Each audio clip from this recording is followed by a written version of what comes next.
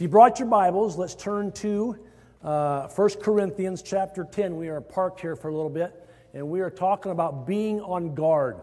If there was ever a time the church, the body of Christ, should be on guard and to watch things and to watch their lives, it's now. And so we're talking about that, being on guard. Last week we started looking at 1 Corinthians chapter 10. And if you missed it, it's online. You can listen to it on our church Facebook page. And that is not Facebook, our church website, excuse me. And so we're going to be looking at Israel's warning to the church, to the Corinthians, to us today, and as well. And so verses 1 through 13. If you brought your Bible, you're reading along. Verse 1, Paul, the apostle, wrote these words under divine inspiration. For I do not want you to be ignorant of the fact, brothers. He calls them brothers, all right? So keep that in mind. That our forefathers were all under the cloud, and that they all passed through the sea. They were all baptized into Moses in the cloud and in the sea. They all ate the same spiritual food and drank the same spiritual drink, for they drank from the spiritual rock that accompanied them, and that rock was Christ. We'll talk about that today. Nevertheless, verse 5, key. Nevertheless, God was not pleased with most of them. Their bodies were scattered all over the desert. Now, these things occurred as examples to keep us from setting our hearts on evil things as they did. Do not be idolaters, as some of them were. As it is written, the people sat down to eat and drink and got up to indulge in pagan revelry. We should not commit sexual immorality, as some of them did, and in one day 23,000 of them died.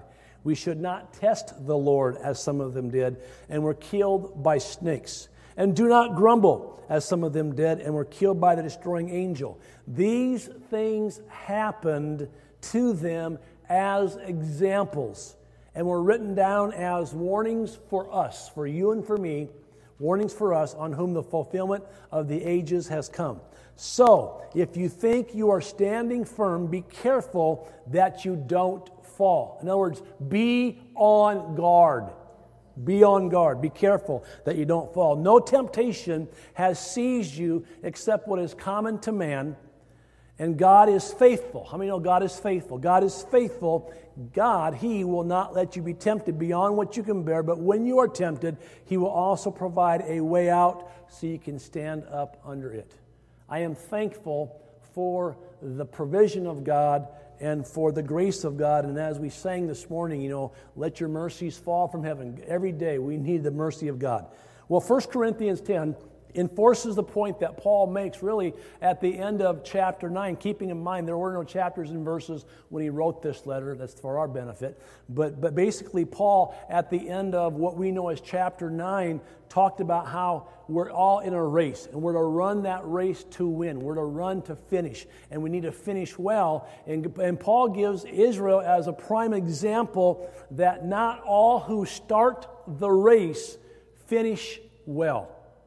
All right, and so Israel, as we recall, had been greatly blessed by God in every way imaginable. And if any people ever felt safe and secure in their journey, in their race, that was Israel. And yet the people, the Bible says, perished in the wilderness outside of the promised land, equating with heaven, because the Bible says, and God was not pleased with most of them. And Paul's basically saying, Hartman paraphrase, I'm warning you. All right, I'm writing this letter of warning to make sure that you don't allow in your life what happened to Israel. And we'll talk more about that in a few weeks as well. But Paul really used Israel's wilderness experience as an object lesson to emphasize the fact that how we begin is not as important as how we finish.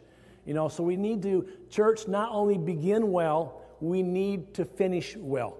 We need to go the distance, if you will. And Israel simply didn't cut the mustard on that. Israel had all these things going for them. I mean, God provided for their every need. We'll look today how God miraculously fed them, and He furnished water for them. He kept their clothes from wearing out. He protected them. He led them. And best of all, as we looked at last Sunday morning, God gave them His divine presence with the cloud by day and the fire fire by night. And despite all these blessings, all these advantages, the children of privilege failed spiritually, which tells me that it's possible to miss God. Now, we don't believe, I don't believe, and I can refute, I've taught on this before, but the once saved, always saved doctrine that has, I think, done more maybe harm than good in the church, Calvinism to the nth degree. But basically, if Paul's saying it's possible to miss out spiritually, to fall away, then we got to be on guard that we don't fall away. That's what I'm trying to get at. And so Paul wanted to make sure that the Corinthian church and us, not just for them, but as us as well, didn't fail God in the same way. And so he begins talking about, as we started last week, talking about the various privileges that Israel enjoyed, how they were under the cloud, simply meaning that God's cloud, his presence was there in the daytime, the cloud shielding them from the intense summer sun, if you will, or the desert sun can be very intense. I'm thankful that we're going to cool off this week, finally. Finally, it's like, thank you, Lord. But then at night, when it got cold, then there was a fire at night. And so really, God's presence was there. It was a daily reminder God's with us, how he'll never leave us nor forsake us. Even when they crossed the Red Sea, the cloud went from in front of them to behind them to protect them from the army of Israel, also shedding light on Israel if they wanted to travel at night, and darkness on the other side. Those that are in God walk in the light. So we talked about that. And then the miracle of through the sea. The idea of baptism and God's, once again, hand with all that. And then baptized into Moses, the third blessing we talked about. And that simply meant that they were under godly leadership. If you want to pull that slide up, Lauren, that'd be great. Now, we're going to pick up today looking at the fourth area of blessing that God was blessing his people with, and that is food from heaven.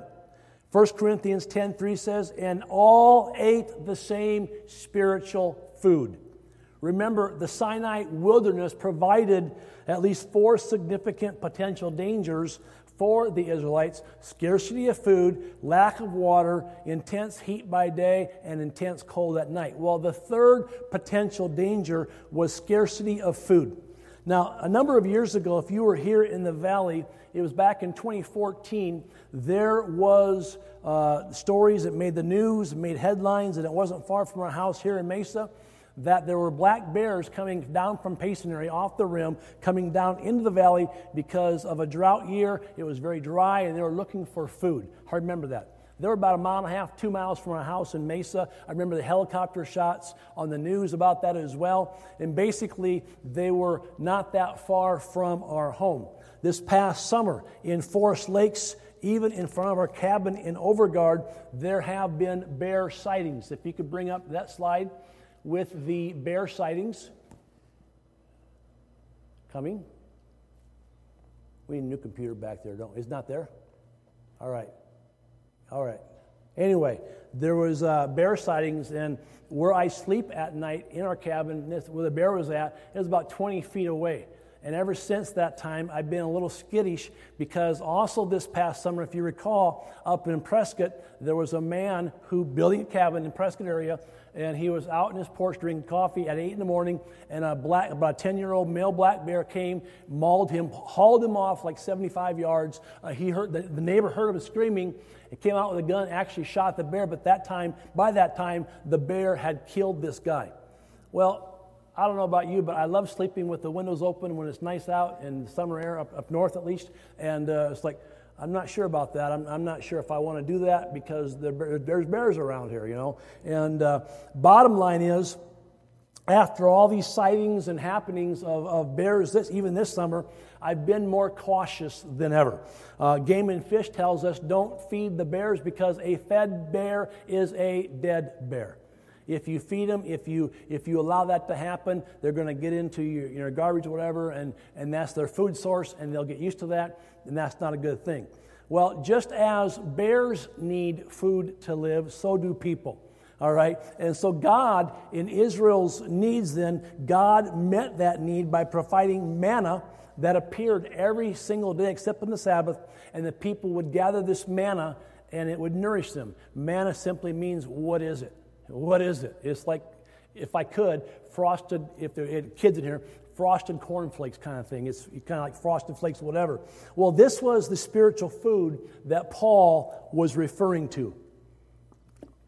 The daily provision of manna was a visible lesson from God for his people. And really, what was God after? God wanted to teach the Israelites that they should completely rely on him and trust in him. And God's trying to teach that to us every day too, you know what I'm saying? And that was, in essence, the sense of spiritual maturity, that I trust God more than I trust people. I trust God to provide. And really, the more we become spiritual and mature in our walk with God, the more we actually realize how much we need God. I don't know if you've recognized this or not, but friends, you need and I need to be totally dependent on God. Now, that's easier said than living it out. I know that too. Moses reminded the people in Deuteronomy chapter 8, and I love this chapter as a whole, but verse 3, he says, God humbled you, causing you to hunger, and then feeding you with manna, which neither you nor your fathers had known, to do what? To teach you that man does not live on bread alone, but on every word that comes from the mouth of God. And so God provided supernaturally food, manna for them, so they would simply learn from God and live for God's purposes, and to learn that, hey, man does not live on bread alone, but on every word that comes from God. And so really the manna was a supernatural provision for God. Think about this. The Israelites didn't have to till the soil, they didn't have to plant the seed or wait until the harvest. Now, as you know, I love to garden, and the green tomatoes out there are the last of my garden for this year, because a week and a half ago, we got a killing frost. The plants are dead. Everything's pulled out now. I dug up the carrots this past week. I was talking to Mom. I said, I'm not sure if I want to grow carrots because of all the work. You have to dig up the soil. You got to plant the seeds. You got to water it, which we didn't get much rain this year. And then in the fall, you dig up the harvest. You dig up the carrots. And I got all of those, and I got about a 5-gallon pail of carrots that will last me then until early next summer. My last carrots I ate from last year was about June, and so I didn't buy a lot of carrots this year, but it's like for $1 a package, for a pound package on sale, that's pretty tempting, versus the work involved. Well, the manna, all they had to do was be obedient and do it God's way, and they were to go out each morning except on the Sabbath and gather it from the ground. It was always there, rain or shine. I got to thinking about that, and I thought, well, that's kind of like for me this past August going to Alaska, and there were blueberries everywhere. All you had to do is gather it. I mean, you could get buckets full just by going out there. With the manna, you could gather, what you needed for that day. And so God was simply demonstrating to his people his faithfulness and his ability to provide for them. He showed himself worthy of the Israelites' complete trust. Now, the daily provision of the manna revealed God's concern for his people. And guess what? Just as God has concern and had concern for the Israelites then, he has concern for them now. It's like, God, show yourself strong right now. Show yourself strong. May the nation of Israel, may the people of Israel, may the Jewish people see your hand at work. And Jesus, may they know you as the true Messiah, And that's been my prayer. But God not only cares, church, about our spiritual needs, God also cares about your physical needs. Amen? And so Paul wrote to the Philippians, and my God shall supply all your needs according to his riches and glory in Christ Jesus. Well, that's always been the experience, really, of God's people. When we trust him, he provides for our every need. Now, Peter encouraged his readers of his first letter to trust God. He says this in 1 Peter 6 and 7. Peter says, humble yourself, therefore, under God's mighty hand, that he may lift you up in due time. And then verse 7, one of my favorites, says, cast all your anxiety, all your cares upon him, because he cares for you. I love that. I like the fact that we can say, God, here it is. I cast this upon you. And then when you cast it upon him, don't pick it back up, amen? But God cares for us. And so how many know that we don't always learn the lessons God tries to teach us the first time around? No, it's true for my life, and I'm assuming it's true for yours as well. See, it took a while for the Israelites to learn the lesson of trust. God gave, even with the manna, very clear and precise instructions. The people were to gather each day only what they needed for that day. On the morning before the Sabbath, they were to gather enough for 2 days so that they could rest on the Sabbath. My mom's here today, and I remember Grandma Oldenkamp, her mom, used to prepare the Sunday meal on Saturday so she wouldn't have to work on Sunday, and getting everything done, being brought up with that mindset. Well, the morning before the Sabbath, they were to do all the work in that day, enough for 2 days. Now, some of the people didn't listen. They tried to hoard manna by gathering more than they needed for the day. Now, if I was living back then, I'd probably be in that group because I like to stockpile things. When groceries go on sale, used to go on sale. When groceries go on sale, you buy quantity and you buy enough, so when the pandemic strikes, you have enough toilet paper type of thing, you know what I'm saying? But I'm just saying they tried to hoard manna by gathering more than what they needed for a day. They quickly discovered that any extra manna then they gathered spoiled overnight, breeding worms, maggots, if you will, and developing a bad smell. Well, the assault in their nostrils told them and helped nail home the understanding that they should do things God's way and not their way. All right, when your food starts to rot, to spoil, whatever. Now, back then, they were simply learning, give us this day our daily bread. Now, my prayer probably be, give me this week, or give me this month, or give me this year, my daily year, whatever, or my yearly year, whatever. But others who gathered only 1 day's worth on Friday morning went out to gather on Saturday morning, the Sabbath, and there was no manna. And all of a sudden, their hunger pain said, we should listen to God. We should do things God's way, because where God guides, God provides. Where God leads, God feeds. Now, these words are more than just slogans.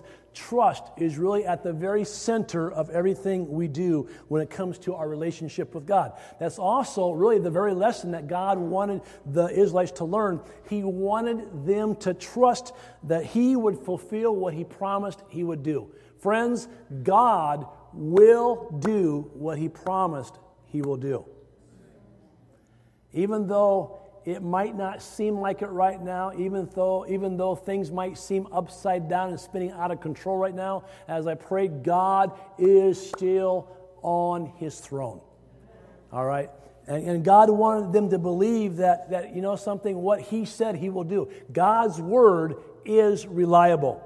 And He wanted them to learn how to walk and stay in the center of His will. Now, eventually, most of the Israelites learned the lesson, at least partly, and they discovered, it's easier and better to stay near the cloud and the fire and to keep close to the center of God's will, because God's going to take care of us. Well, God had a way of leading His people to stay inside His will, because the manna fell only in and around the camp. Those who wanted the manna had to stay within the camp, if you will. They had to remain within the company of the congregation. Anyone who chanced to venture out on their own found themselves outside of God's divine protection, without manna, and a stomach that was saying, I think it's supper time and I missed it here. I don't want to do that again. Now, the Israelites were children of privilege because they were recipients of the great and abundant provision of God.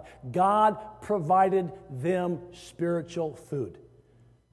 And that was a wonderful, wonderful blessing. And the good news is God has not changed.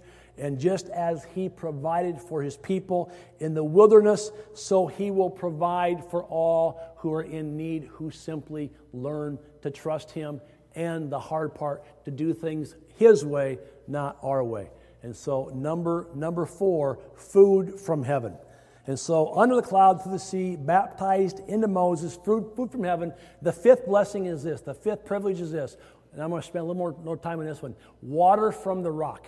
Water from the rock. The final privilege in Paul's list that the Israelites enjoyed is 1 Corinthians 10:4. They all drank the same spiritual drink, for they were drinking from a spiritual rock which followed them, and that rock was Christ. And that rock was Christ. Now, this incident that we read about refers to the Israelites camping at Rephidim and complained because Moses did not provide water for them, and they were grumbling and complaining. Well, at God's direction, Moses took his staff and struck the rock, and then the rock poured forth the water for the people, all the people, a couple million people, as well as the livestock. Well, Moses named the place Massah, which means testing, and Meribah, which means quarreling, because it was there that the Israelites tested the Lord and quarreled against Moses. Exodus chapter 17, 1 through 7, referring to this story, it says this: the whole Israelite community set out from the desert of Sin, traveling from place to place as the Lord commanded. Exodus 17:1. They camped at Rephidim, but there was no water for the people to drink. So they quarreled with Moses and said, "Give us water to drink." And Moses replied, "Why do you quarrel with me? Why do you put the Lord to the test?" But the people were thirsty for water there, and they grumbled against Moses.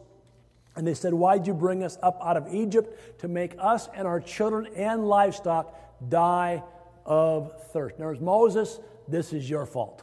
All right. And then Moses cried out to God, to the Lord, "What am I to do with these people? They're almost ready to stone me." The Lord answered Moses, "Walk on ahead of the people, take with you some of the elders of Israel, and take in your hand the staff with which you struck the Nile, and go, and I will stand there before you by the rock at Horeb. Strike the rock, and water will come out of it for the people to drink." Strike the rock, and water will come out. So Moses did this in the sight of the elders of Israel. And he called the place Massah and Meribah because the Israelites quarreled and because they tested the Lord, saying, "Is the Lord among us or not?" You see, what happened there, it was spiritual drink because God provided for them supernaturally, just as God provided the food for them. Now, let me do some cross-reference reading for you. And looking at this incident, Psalm 105, verse 41 says, "He opened the rock, and the waters gushed out, and they ran in the dry places like a river." Water ran in the dry places like a river. Remember, they're in a desert. They're in a desert. They're in a very arid, dry land. And God did this. But I want you to see the words "like a river." We sang about the river of God this morning. And in two songs, we talked about the river. Psalm 78, 15 and 16. "He clave the rocks in the wilderness and gave them drink as out of the great depths. He brought streams also out of the rock and caused waters to run down like rivers." And caused waters to run down like rivers. Again, referring to the water from the rock. Psalm chapter 114, verse 8 says of God, who turned the rock into a pool of water, the flint into a fountain of water. Well, flint is one of the hardest of stones. Remember the old flintlock muskets? They used a hard piece of flint to make a spark that would then ignite the gunpowder, shooting then that what was it called? Ball, the steel ball, the steely ball, and through the gun. And the flint. Although flint is a very, very hard stone, God broke it open in the wilderness and brought forth a river to refresh His people. Clearly, Paul attached much more than a simple meaning to Israel's experience at Rephidim.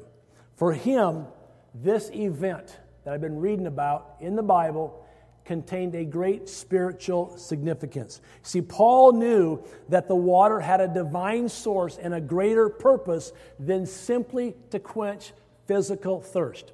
The Israelites drank from a spiritual rock that followed them, and Paul writes, and that rock was Christ.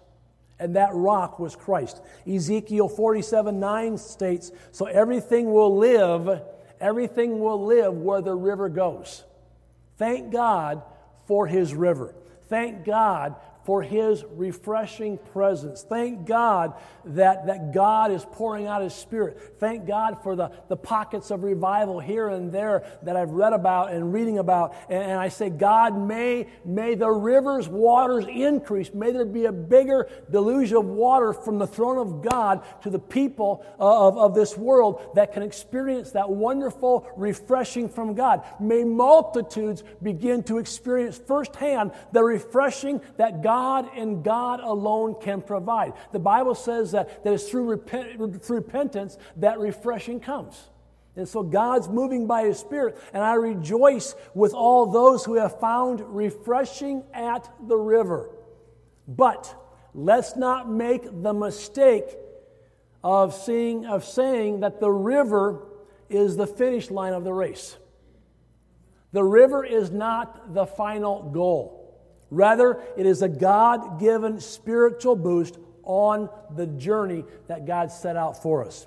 In other words, we are meant to cross over to the other side and not just get stuck in the river. Now, we all know that water is a key to life. Water is absolutely essential to physical life. No creature on earth, including man, can survive without water. All right?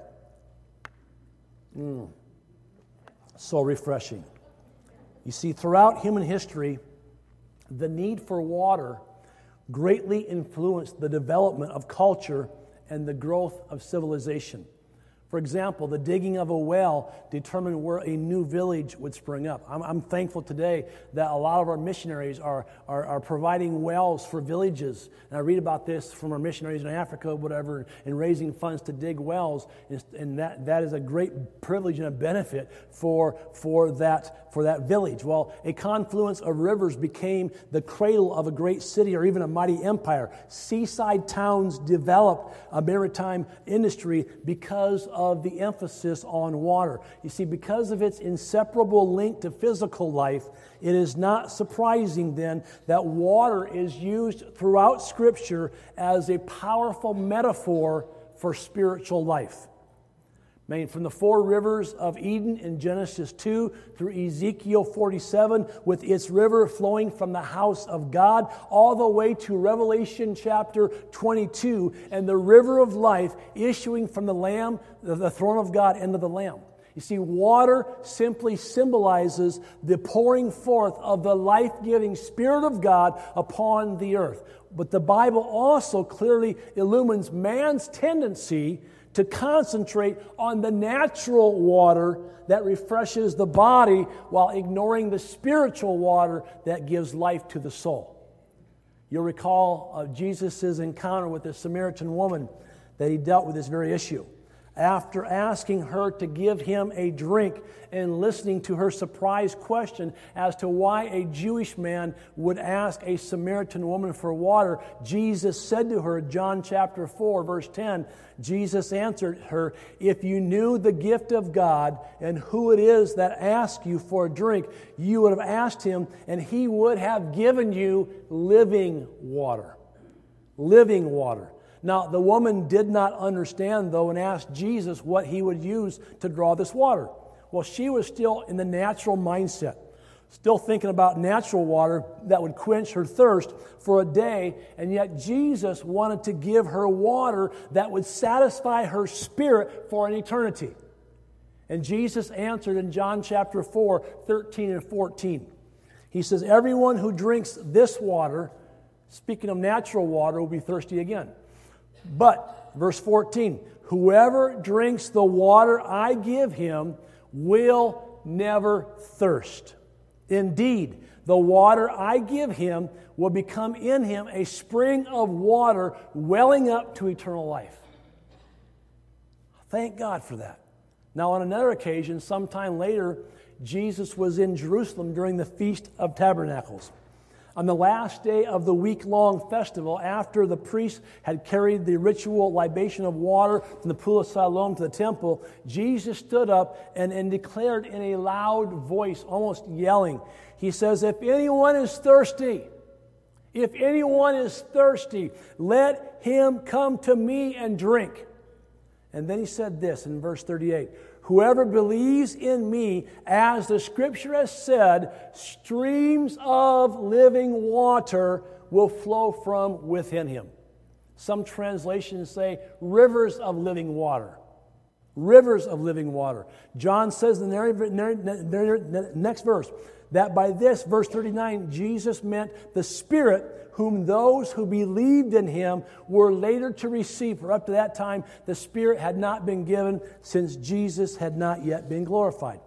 Now, going back to Israel, the river from the rock, if you will, represented the very power and the very purpose of God. And the very power and purpose of God was being brought to bear in the lives of the people that God had chosen to be a light to the nations. And so as the Israelites drank from the river at Rephidim, trusting themselves to God's will and God's care, the spiritual river, which was Christ, the Anointed One, then renewed them, refreshed them, and nourished their spirits. You see, Israel was learning to rely on God for their spiritual needs as well as their physical needs. They were learning to be the spiritual children of God. So we can see from this passage that the Israelites were truly children of privilege, blessed of God, under the cloud, through the sea, baptized into Moses, food from heaven, manna every day, water from the rock, and not just a little, enough water to quench the thirst of 2+ million people and the livestock. The Israelites had everything going for them. And yet Paul writes, verse 5, nevertheless, God was not pleased with most of them, and their bodies were scattered in and over the desert. See, they loved the privileges, they loved the blessings, they loved the provision of God, but they were not interested, hear me church, they were not interested in the responsibility that went with the blessing. Now I want you to get that. That being said, I wonder today, how different are we today than they were? Or are we pretty much the same, you know? Because the church at large today, man, we love the blessing of God. And God blesses his people, don't get me wrong. We love the outpouring of God's Spirit and just worshiping in his presence, like worship this morning, just in his presence. It's wonderful. We enjoy the privileges. And we say we want revival. And we say, God, pour out your Spirit in this world today. But do we really realize what God wants from us? Do we really realize what God's after in us? Do we realize the responsibility that goes with the blessing, that goes with the privileges? I read a couple of days ago from Dr. Michael Brown, and I thought this was spot on. If you're not willing to be taken out of your comfort zone, don't even bother praying for revival. Let me say it again. That's 100% right on. If you're not willing to be taken out of your comfort zone, don't even bother praying for revival. See, it seems today to me that we want the release of the Holy Spirit, but the church at large, and I'm just picking on the Western church, us, we don't want to know the restraint of the Holy Spirit. We want the release, we want the outpouring, we want the blessing. But there's more to it than just that. See, the Israelites, as I said, had everything going for them. They were protected, they were fed, they were clothed. I mean, no one could have been better equipped for running a spiritual race than the young nation of Israel was. They got off to a great start, blessed with every spiritual blessing in Christ. Yet, despite their overwhelming advantages, most still fell short of the goal. And Paul says, be on guard, church. Be on guard, church. God was not pleased with most of them. Their bodies were scattered over the desert. Now, how could such a promising start end in such disappointment? How did such a people of privilege lose it all? I mean, why did such a well-equipped group of runners fail to finish the race? Well, Paul lists some of the reasons. We'll get into this in a few weeks after our Veterans Observance Sunday, November 5, coming up in 2 weeks. We'll look at this starting on the 12th. See, Paul lists some reasons in 1 Corinthians 10. Idolatry, immorality, testing God, grumbling against God. Verse 6, he warns that we should not crave evil things as they also craved. And since Israel's experience is an example for us, it says it's written for our instruction. Now, what does that mean for us? I mean, too often we tend to read God's Word and we see it from a historic viewpoint as almost as a historic book that has little practical or relevant application to our own lives. And friends, we have to read God's Word and say, God, what are you saying to me? What do you want me to do in light of what your Word says? Because the Word of God is living, it's active, it's sharper than any double-edged sword. The Word of God carries with it a prophetic application for every generation. And so God's Word, even though it speaks of Israel, it's speaking to us today. God's Word is speaking to His church today, saying, church, be on guard. Church, take heed, lest you think you stand in case you're going to fall. I mean, church, learn from the example of Israel. Don't repeat what Israel did. And so we look at ourselves once again, and we know that God has blessed us.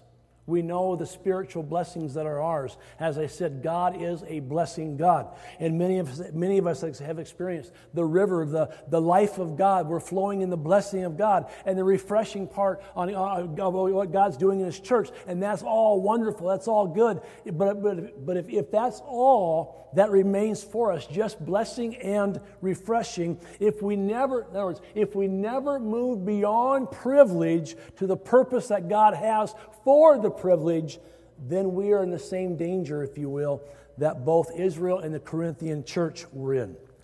I'm simply saying, church, privilege is not everything. There is more that God has for us than just the refreshing or the blessing. Now, there's more to being a Christian. Let me say it this way. There's more to being a Christian than just saying a prayer and walking down an aisle of a church. Being a follower of Christ will affect every area of your life. It'll affect every part of you. All right? And so, privilege, I'm simply saying, only goes so far. Israel's experience has several lessons for us. Number one is this. Privilege does not guarantee us immunity from trials and problems. As wonderful as privileges and blessings of God are, they do not guarantee us immunity from trials and problems. Just because the Israelites drank from the river, they enjoyed God's daily provision of manna, were under the cloud and pillar of fire, had godly leadership, left Egypt, all of that did not mean that they didn't have challenges, problems, trials, or temptations to face, because there were many. The people, however, proved unwilling to follow God through the challenges into the fullness of His purpose for them. Now, once again, Israel loved the blessings, they loved the privileges, but they were not interested in the responsibility that went with them. Number one. Number two, privilege is not the same as character. Privilege is not the same as character. God's benefits reveal His nature toward us, but they don't say anything of our relationship toward Him necessarily. Now, the privilege that God gives us portrays the blessing and the goodness of God. But when God blesses us, it really reveals nothing about who we are inside. I'm just simply saying privilege is a gift. Character is grown. Privilege is a gift. The graciousness of God, God gives. But character is grown. Years ago, I read a story of a man in Seattle, and this man was miraculously healed of a severe back problem that had all but crippled him. God healed him. A few weeks after his healing, the story went, he confessed to an incestuous relationship that he had with his high school-age daughter dating back to her very young childhood. And I thought of all the people I knew who needed healing and who were walking closer to God and in my mind more deserving than that man was, and yet God healed him because privilege is a gift and it says nothing about character. Number 2. Number 3, privilege does not free us from personal responsibility. I fear that many today like to chase down experiences from one meeting to another rather than ask, God, what is this all about? God, why are you touching me? God, why this fresh anointing? Why this fresh outpouring? God, what am I supposed to do? And we run the risk of living for the blessing and failing to get involved in the greater and deeper purpose of God behind it. Church, the Bible still says, these signs shall follow them that believe. In other words, signs should follow us and not us follow and chase after the signs. In his book, The God Chasers, Tommy Tenney writes, and I quote, "One of our problems is that whenever we have good services or feel like revival has come, we tend to camp out at that spot and pull aside from our spirit, from our pursuit of God so we can dance around the burning bushes." And then he says this, we get so caught up in what happened at the bush that we never go back to Egypt and set people free. In other words, we are too easily satisfied with things that are not quite as they should be. And God's saying, church, I want you to be on guard, and I want you to press in, and I want to bless you, but realize the blessing is not just for you. I bless you so you can be a blessing to others. The purpose of God. We talked about that last 3 or 4 weeks. Now, I'm pressing this point because the church is in grave danger of once again stopping at the burning bush. Man, we enjoy His blessings. We enjoy His privileges. His grace, His presence is wonderful. His provision is there. His protection, it's all great. But is God pleased with us? Are we living for His pleasure? Are we fulfilling His purpose for our lives? Because honestly, God's purpose for you and me is the same as God's purpose as it was in Israel's day for Israel. As I briefly mentioned last Sunday, God wanted Israel to be a spiritual light that would bring the whole world to Him. In other words, a light for Him, for the nations surrounding them. They enjoyed the benefits, they enjoyed the blessings as the privileged people of God, but as we noted, they failed to move beyond their privilege to fulfill God's purpose. And Paul, by divine inspiration, inspired by the Holy Spirit, is saying to us today, we must be on guard against the same thing happening to the church in our day. These things were written down for your examples. Church, listen. Church, not just to heed, but to not just to hear the warning, but to heed the warning. In other words, let's not get just caught up and be all about the privileges. Let's be about the purposes of God. The privileges are great, but we need to move beyond basking in God's blessing to pursuing God's purpose. Even when I preached on the baptism in the Holy Spirit, remember the water from the rock, and that rock was Christ, and the outpouring of God's Spirit. Even when I preached on the baptism, it's not so we can speak in tongues. It's not so we can get those little doodads on our arms, back of our neck, or whatever. The Holy Ghost has been poured out upon the people of God for a purpose, so we can be His witnesses, so we can represent His kingdom, so we can see lives being changed and souls being delivered from sin by the power of the gospel of Jesus Christ. It's all about the purpose of God. It's not about, well, I speak in tongues, so, we need to move beyond that. So the privileges are great, but let's move beyond to God's purposes. In J. Sidlow Baxter's devotional, Awake My Heart, he remarks, and I quote, "It's possible to have a saved soul and a lost life. That is because there are those who believe Christ for salvation of the soul from damnation in eternity, yet never hand over their life to Him, thus failing to render Spirit-filled service here and receive reward afterwards. Now, as you're going through 1 Corinthians 10, realize all Israel, the word all is used constantly. All Israel shared in the blessings and the privileges of God. The word all is repeated over and over again. All left Egypt, a type of the world, and began the journey to the promised land, a type of heaven. All began to walk through the wilderness of the world and with those who truly believed and trusted God. But as became evident, all who started out on their race were not genuine. They did not truly believe or trust. They felt safe and secure because, after all, they were journeying that journey with those who were traveling to the promised land. But they were still in the wilderness, not in the promised land. All the people started out in that race. And the wilderness included all kinds of dangers that had to be confronted, that had to be conquered, or else they would be destroyed by the wilderness. And Paul says, hey, wait a minute, here's all of the privileges for Israel. I mean, God had provided Israel with a cloud of His presence by day, a fire by night. It kept them cool in the day, heat at night. Passed through the Red Sea. That miracle alone was incredible. Israel was baptized with incredible leadership into Moses and his leadership. They partook of the food of God's provision. Manna, what is it? From heaven. Israel had the presence of Christ's water from the rock, rivers flowing. I mean, it was wonderful. However, what happened to most of Israel is tragic. Now, keep this in mind. I alluded to it last week. There were over 600,000 men alone who broke away from the enslavements of Egypt and began the journey to the promised land. Over 600,000 men alone. That means, including the women and children, there were estimates between 2 and 3 million or more who stepped out to follow God to the promised land. You can read about it in Exodus chapter 12, Numbers chapter 1.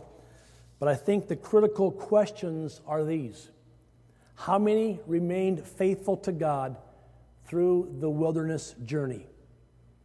Of that number, how many actually turned away from the fleshly desires aroused by the delicious foods, drinks, and bodily stimulations of Egypt and of the world?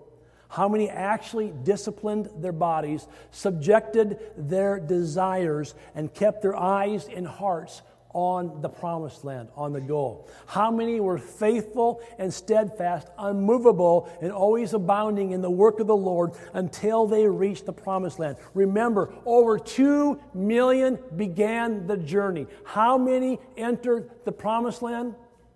Joshua and Caleb. 2.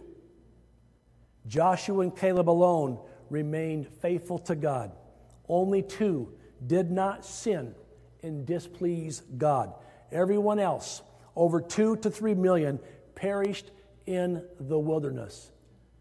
You have deceived yourself, sir or ma'am, if you think you can continue in your sin and still make heaven.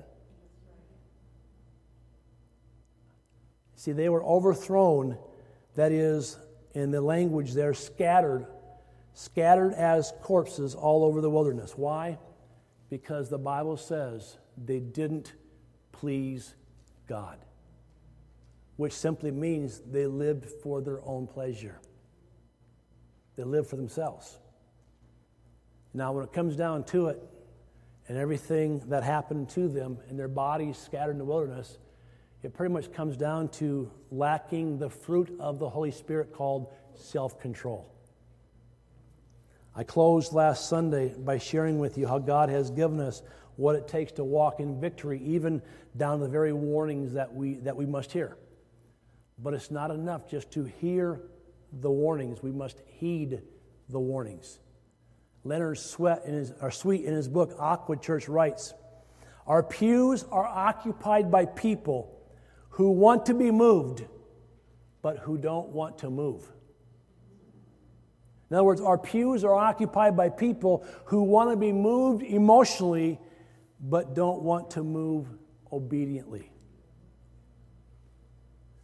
His quote reminds me of the lyrics of a song I heard a number of years ago, the song is called The Wanderer, sung by U2 and Johnny Cash. Quite a combination. The Wanderer. Let's check it out on YouTube. And one of the phrases in that song says, I stopped outside a church house where the citizens like to sit. They say they want the kingdom, but they don't want God in it. God, we want your kingdom. We want revival. We want to see you move. We want to see you make a difference in our nation throughout this world. God, we want to see you move powerfully. But we don't want you. They say they want the kingdom, but don't want God in it. You see, worshiping God and pursuing God and living for God is simply about extravagant love and extreme obedience. That's worship.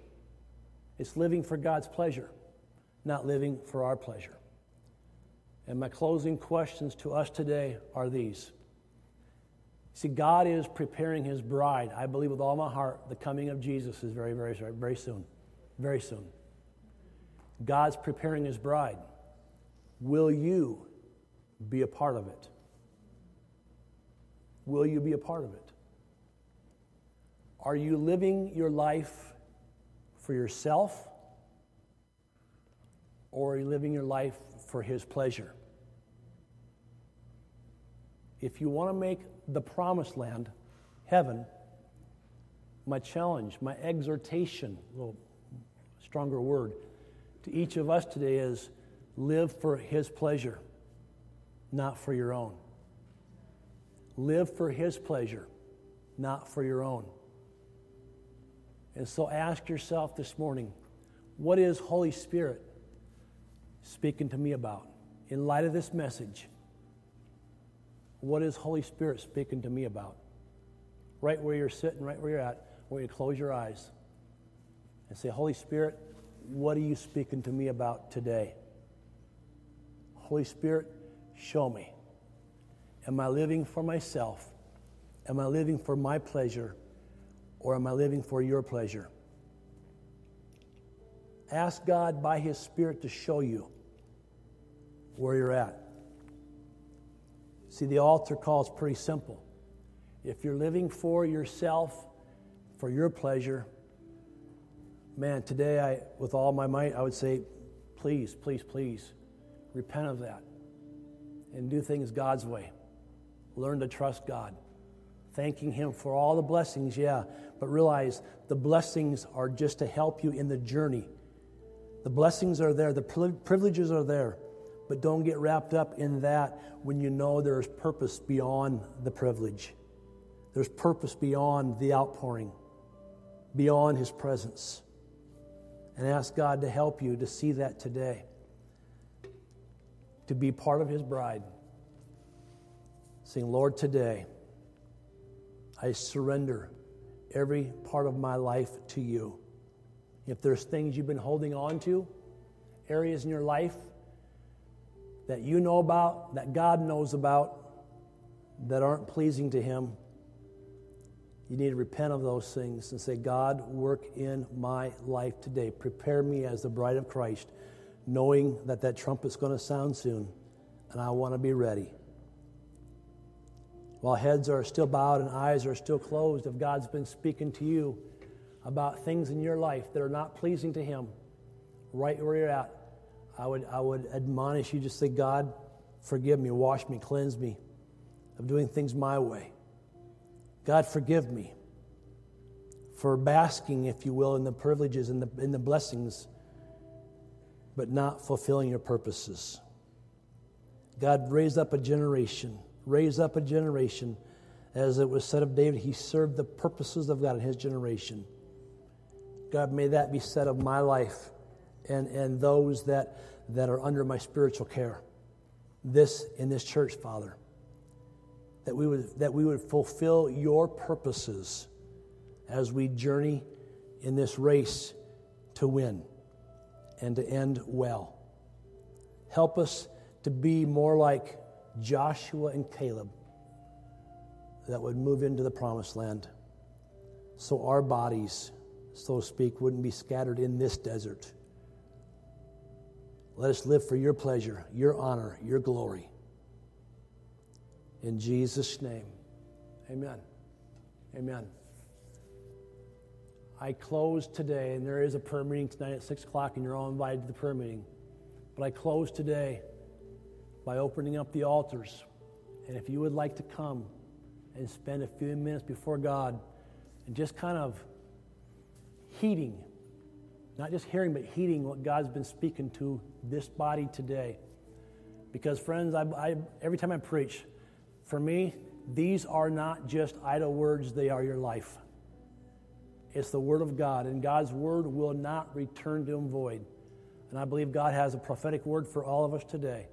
And if God's been speaking to you about getting some things settled with Him, maybe changing some things that aren't pleasing to Him, I want to ask you from where you're sitting just to get out and come down to the altar.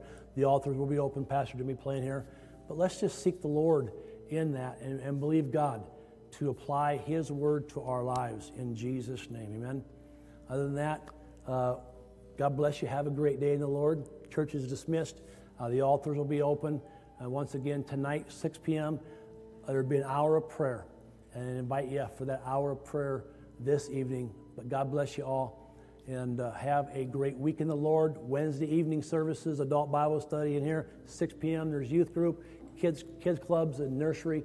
But have a blessed week in the Lord. Amen. God bless you.